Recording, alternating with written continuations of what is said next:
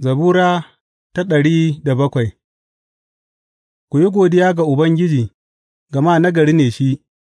ƙaunarsa madawwamiya ce har abada. Bari fansassu na Ubangiji su faɗa wannan, su da aka fansa daga hannun maƙiyi, su da ya tattara daga ƙasashe,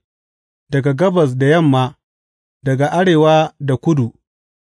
Waɗansu sun yi ta yawo a jejin hamada, ba su sami hanya zuwa birnin da za su zauna ba; sun ji yunwa da ƙishirwa suka kuma fid da zuciya, sa'an nan suka yi kuka ga Ubangiji cikin wahalarsu, ya kuma cece su daga damuwarsu, ya bishe su ta miƙaƙƙiyar hanya zuwa birnin da za su zauna. Bari su yi godiya ga Ubangiji saboda ƙaunarsa marar ƙarewa da kuma ayyukansa masu banmamaki saboda mutane,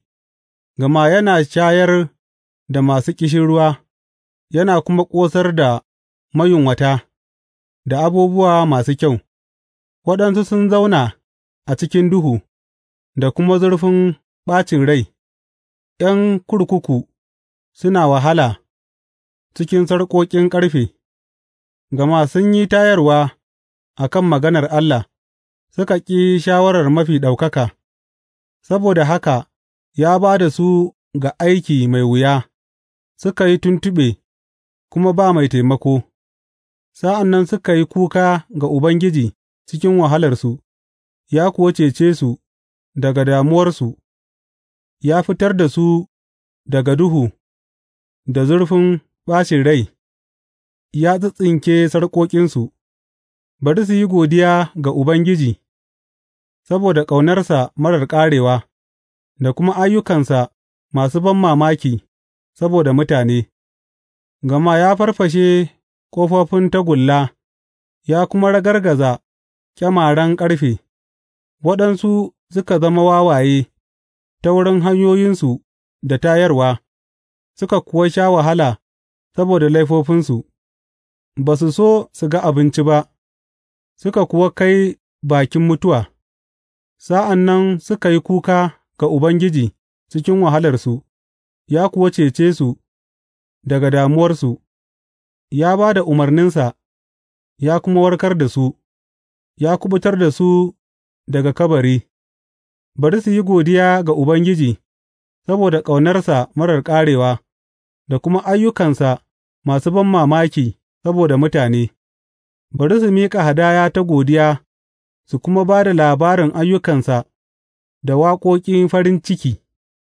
Waɗansu suka yi tafiya a teku cikin jiragen ruwa, su ’yan kasuwa ne a manyan ruwaye; sun ga ayyukan Ubangiji,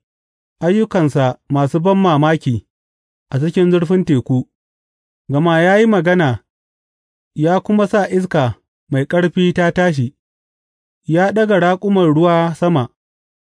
suka hau zuwa sammai suka kuma tsinduma cikin zurfafa; a cikin azabarsu sai ƙarfin halinsu ya karai, suka yi tangaɗi suna tuntuɓe kamar bugaggu, suka kuma kai ga ƙarshen dabararsu. Sai suka yi kuka ga Ubangiji cikin wahalarsu, ya kuwa fitar da su daga damuwarsu; ya kwantar da hadari, suka yi tsit,